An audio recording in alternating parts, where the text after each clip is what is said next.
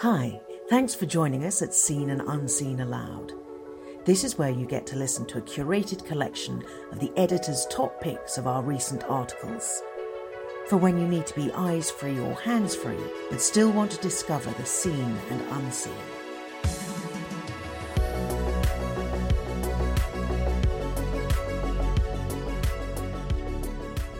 Watching Grenfell, The Lost Art of Penitence by Graham Tomlin. The camera looks down over fields, the green and pleasant land of England far below. It moves slowly over the landscape until gradually it begins to fly over the streets and parks of North London, past Wembley Stadium with its well-known arch, curving into the sky and back down again. And finally, as the urban sounds grow louder, it begins to home in on a small, dark, rectangular spot in the centre of the screen. As it gets closer, the familiar outline becomes clear. It is Grenfell Tower.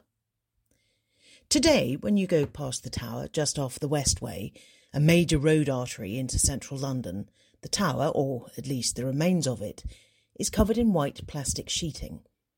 It's a kind of compromise between those local people who can't bear to look at it every day and those who want it to remain visible as a stark monument to the injustice and greed that led to the fire that killed 72 people in June 2017. Steve McQueen is a Londoner, a well-known filmmaker, director of 12 Years a Slave, and winner of the Turner Prize. As the plastic sheeting was about to go up to hide the grim nakedness of the tower, he wanted to ensure the story of Grenfell was not forgotten, so filmed the building in January 2019, just as the ghostly shroud began to creep up the side of the building. His remarkable film, simply called Grenfell, has been showing at the Serpentine Galleries in Hyde Park. He recently voiced dismay that few politicians had come to see the film, despite being invited. They really missed something. The camera homes in on the tower and gradually begins to rotate slowly around it. We peer into the rooms of this tall, charred block, standing like a black cliff face, a literal tomb in the heart of London. Behind it, there is the gleaming, shining face of the Westfield shopping centre, cars driving up and down the slick dual carriageway that flows past it. But the focus is relentlessly on the horror of the tower in front of us. The camera goes round and round, occasionally drawing out, but then being drawn back in, mesmerised by the blackness, the darkness, the shell of the tower, and the ghosts of the lives it destroyed.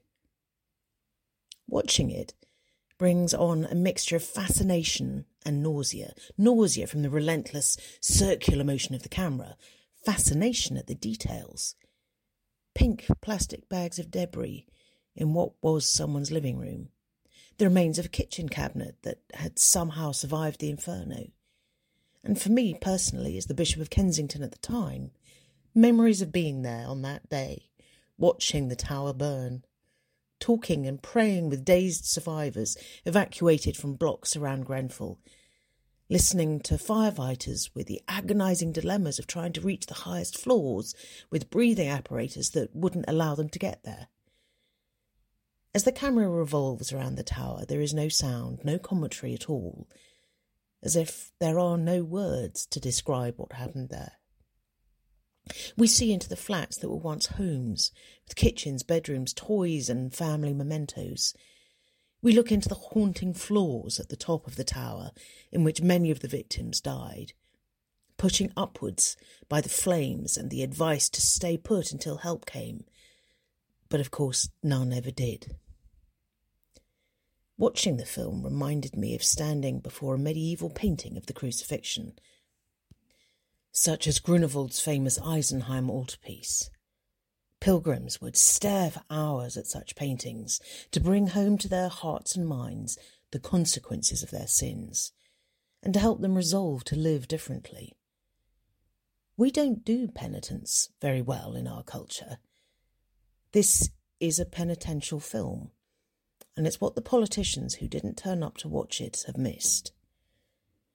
Steve McQueen, just like Matthias Grunewald, wants us to look hard at the reality of what we have done, innocent life lost in the most horrific way. The altarpiece focuses on the intense suffering of Christ, the stretched sinews, the blood pouring from the wounds, the agony from those helplessly watching on. Just like this film that keeps your eyes fixed on the shattered shell of a building, the painting doesn't let your eyes stray from the grim reality. Yet there is a difference. Just faintly in the dark distance of Grenfell's painting are the glimmers of dawn. On the horizon, the sky lightens just a little. It is, of course, a reference to the resurrection just around the corner. It doesn't annul the pain, doesn't offer easy, facile optimism, pretending that the awfulness doesn't matter. Yet it makes contemplating it bearable. It allows you to focus on the revulsion, yet makes it endurable by offering the hope of resurrection. And as Christian thinkers and prayers have insisted over the years, you only get to resurrection through death, not by avoiding it. At the time of the fire, I remember doing numerous media interviews with news outlets from across the world, with journalists hungry for some words to satisfy the global fascination with this tragedy. What could I say? What could possibly make sense of such a thing? I resolved that in every interview I would try to acknowledge the dreadfulness of what had happened, but also to strike a note of hope, that despite what had happened, lives could be rebuilt, a community could find healing. Then there was a road out of pain, one day, to peace. All because I am a Christian and therefore have to believe that resurrection follows death. Steve McQueen's brief film is compulsive watching. If you get a chance, you really should see it as something that brings home the horror of Grenfell more than anything I've seen. It is Grenfell's Good Friday, Grenfell's altarpiece. Watching it with Christian eyes, however, I kept looking for the glimmers of dawn. Grenfell has been subject to a huge amount of commentary since the fire. There are those on the left who see it as a monument to corporate greed and capitalist rapaciousness. They demand justice for Grenfell, which for many means locking up or punishing the guilty. There are those on the right who see it as simply a dreadful accident that could have happened anywhere. One side calls it a crime, the other calls it a tragedy. Which was it? The left is perhaps rightly consumed with anger, demanding justice, legal convictions as resolution. Many on the right look for a while, yet eventually avert their gaze, thinking of it as one of those things, just an awful tragedy. I remember a council official saying to me, well, one day we just have to move on from Grenfell. What happens beyond lament? It is one thing to grieve those who died. It's also something else to critique the failures that led to it. Issuing prison sentences to the guilty may satisfy the desire for justice, but doesn't in itself bring about a new, hopeful common life that renders simply unimaginable the pattern of moral compromise and sheer carelessness for the safety of others that led to Grenfell. On the other hand, simply consigning it to the category of awful accidents doesn't take seriously the grievous sins that led to the fire and fails to give due recognition to the suffering of those who died. Neither left nor right can offer us a sure way forward. That is where we are short of vision at the moment. An event like Grenfell easily falls off the radar of public attention because we don't want to look at it. And maybe that is because we're not sure it will ever get any better.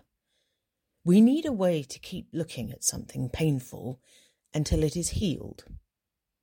That is the point of penitence, to go back to painful places in our lives to find healing. Yet you can only really do that if you believe healing can be found, that death ends in life, not the other way around. The Christian story that holds together death and resurrection, Good Friday and Easter Sunday, enables us to look at death and tragedy and horror full in the face, as this film so eloquently enables us to do. It enables penitents to be hopeful, not hopeless. Yet it also enables us to bear it, because alongside it, it says that there is a reality beyond both crime and tragedy that is not just retributive justice, but a deep underlying trajectory of the world that is headed for life, not death. Of course, the resurrection is not a political solution. It doesn't convict the guilty or dictate future housing policy, important as those are. But it points us to the deeper reality that perhaps what we need today is not so much political, but spiritual renewal. We need a deeper vision of life and death that gives us a reason to hope, that offers a future. We need a bigger story, a story that kindles hopefulness, that can stir hopeless hearts and the glimmers of dawn, even in the darkness of a world filled with so much pain.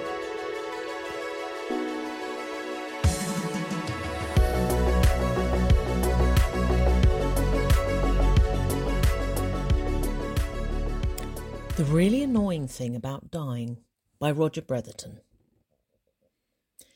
The death of my dad was sudden and unexpected. I don't know why it is that from the moment he died, I have had to fight the almost irresistible urge to refer to him as father, a term of address I never used about him or to him during his life. Perhaps in some psychotherapy session at some point my therapist referred to my father, and I may have followed suit. And maybe occasionally, when socialising with those who seemed a cut above my largely lower middle-class background, I called him father so as to avoid the flat northern vowels that would expose me as an interloper. But that was just to fit in. On all other occasions, he was decidedly not father, and definitely just good old plain dad. But for some reason, the moment he died, it felt like dad wasn't enough. I now had to call him father. Those were the rules. At death, he became a classic, a museum piece, a part of history, not the dad who taught me how to ride a bike by panting and sweating my 5-year-old self round the block, but the father who taught me to be a man or something like that. The F word has gravitas, presence, authority. Dads are human, often bewildered, occasionally pissed off, eminently huggable, easily taken for granted. Just there. Admittedly, Freud would have lost significant gravitas if Oedipal theory had considered communal garden dads and not cigar-smoking, brandy-swilling fathers. And no doubt the climactic scene of The Empire Strikes Back would have lacked considerable pathos had Darth Vader casually quipped, "No, Luke, I'm your dad." The curse of the martyr, writer Albert Camus, was to have other people tell their story. The principle doesn't apply just to martyrs. It's true of all those who die. To be dead is to become a character in other people's anecdotes. That's the really annoying thing about dying. We become a topic of gossip. People get to talk about us without the courtesy of ever having to talk to us. We become object, no longer subject. I think that's why I resist calling my late dad father. It objectifies him, makes of him something he wasn't. It most definitely fails to do justice to all that he meant to me. I say he died suddenly. It was a Sunday morning. I was in church at the time. Actually, worse than that, I was on stage speaking to a church. As a psychologist working in academia, I teach and train all kinds of people in every kind of organisation imaginable, but every now and then I get to speak in churches. On this occasion, I was talking about character, the positive qualities of being, like love, gratitude, hope, wisdom, and so on, that make life worth living. When I stepped off the stage, my wife was waving to me from the back of the room, which was weird, given that we don't go to that church and she hadn't come with me. When I wandered to the back of the auditorium wearing my "what are you doing here" face, she simply said, "It's your dad," and held me tight in a hug that lasted longer than usually permitted in polite company. For someone who prides himself on social insight, it shames me to say that it took a while for the penny to drop. We were in the car with the engine running before it finally dawned on me what she meant. I try not to make too much of divine timings or fate, but there was something odd in the timing of getting that news. In that month, I had addressed church congregations in 3 Sundays in a row, which, as someone who is generally lazy and prefers not to work on weekends, is an unusually intense frequency. But over 3 successive Sundays, I had reflected aloud with those congregations that there were prayers that had accompanied the various stages of my life, prayers that I found myself praying, almost as if they were prayed through me, as if they had chosen me rather than I they. In my 20s, I had found myself praying as regularly as a heartbeat, God, do whatever you need to do with me to make me into the person you would like me to be. It was a radical invitation for God to put me through whatever was needed to become who I was meant to be. But then the prayer faded. Its visit was over. It had done its work and it had moved on. But as I addressed the congregations on those 3 Sundays, I mused aloud that while the prayer of my 20s had departed decades before, I found a new prayer stirring in my 40s. Now, as the father of teenage boys, my new prayer was, God, do whatever you need to do with me to make me the father you would like me to be. In the weeks that followed, people asked me whether I had had a good relationship with my dad. The most accurate answer was, we had the best relationship of which we were both capable. We both tried in our own ways to deepen our connection, but we were like the lovers in a romantic comedy. We always managed just to miss each other. When he tried with me, I didn't want to know. For several years, he left a book lying around at home that he wanted me to read. I never saw anyone touch it, but it moved around the house under its own steam. It was by my bedside, in the toilet, on the dining room table. McCavity the Mystery Cat would have been proud. It was called Things We Wish We Had Said. We may have wished, but we didn't say. I never read it. Years later, when I tried with him, he was too flustered to respond. Both of us, in our own ways, lacked the courage to connect any deeper. But I was never in any doubt that he loved me, and I him. He died of a heart attack on a Sunday morning asleep in bed while my mum was at church. Almost immediately, his absence prompted a profound change of consciousness in me. When he was alive, I was most aware of how different we were. I defined myself in opposition to whatever he was. If he was gentle, I was assertive. If he was indecisive, I was ambitious. If he was inexpressive, I was articulate. If he was like that, I was like this. And yet, almost at the very moment of his death, a reversal of awareness occurred. I started to see just how very much like him I was. His gentleness, his uncertainty, his scepticism, his care, his humour were all mine. There is a rule in family therapy that adult children relating to their parents should set their expectations to 0. We never truly see our parents until we stop viewing them through the lens of our own desires, what we wanted from them but never got. Until we do that, our lives don't really work. We sit around waiting for an impossible transformation, a payday that never comes. The moment our parents become exactly how we would like them to be, not as they are. For me, that moment of acceptance for Dad only came when he was gone. I accepted him as he was when there was nothing left to accept. I don't write this with any great sense of guilt or regret at opportunities lost, more with a sense of gratitude for what was given, but often taken for granted. Oddly, though, in the shadow of that seismic shift in my interior furniture, I detected the stirrings of an answer to my own prayer to be a better father. No longer compelled to define myself in contrast to what he was, I was freed to be what I was, both like and unlike him, and to be fair, more like him than I cared to admit. At some visceral level, I came to appreciate how much of myself originated with him. I came to accept myself as a dad, and my dad as a father.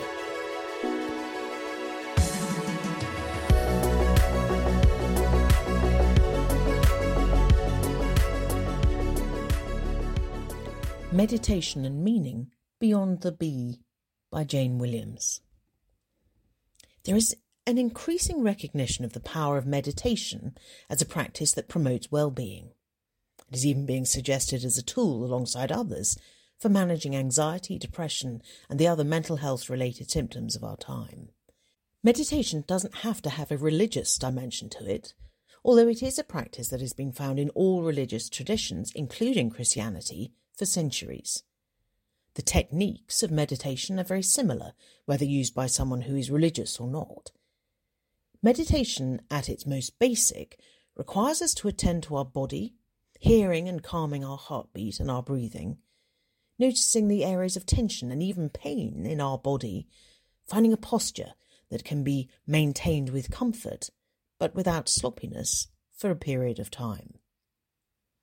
It also requires us to notice the moment that we are in, to hear the regular sounds around us, to see the way in which light falls through the window or from a candle flame, or to see the fly or the bee getting on with daily life.